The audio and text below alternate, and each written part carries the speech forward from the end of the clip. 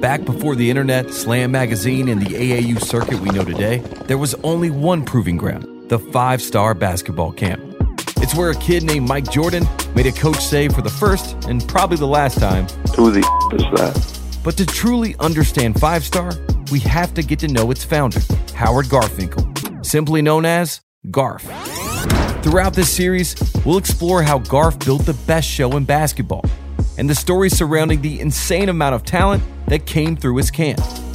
I'll explain why 5-Star's run at the top couldn't last forever, and how Garf eventually flew too close to the summer sun, with the NCAA burning him in the end. It was the 200 coaches that were complaining. They put the pressure to the NCAA to stop it.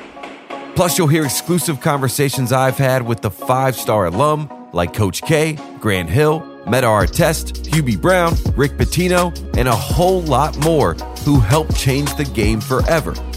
I am Tate Frazier. Welcome to the world of 5-Star. Available now wherever you get your podcasts.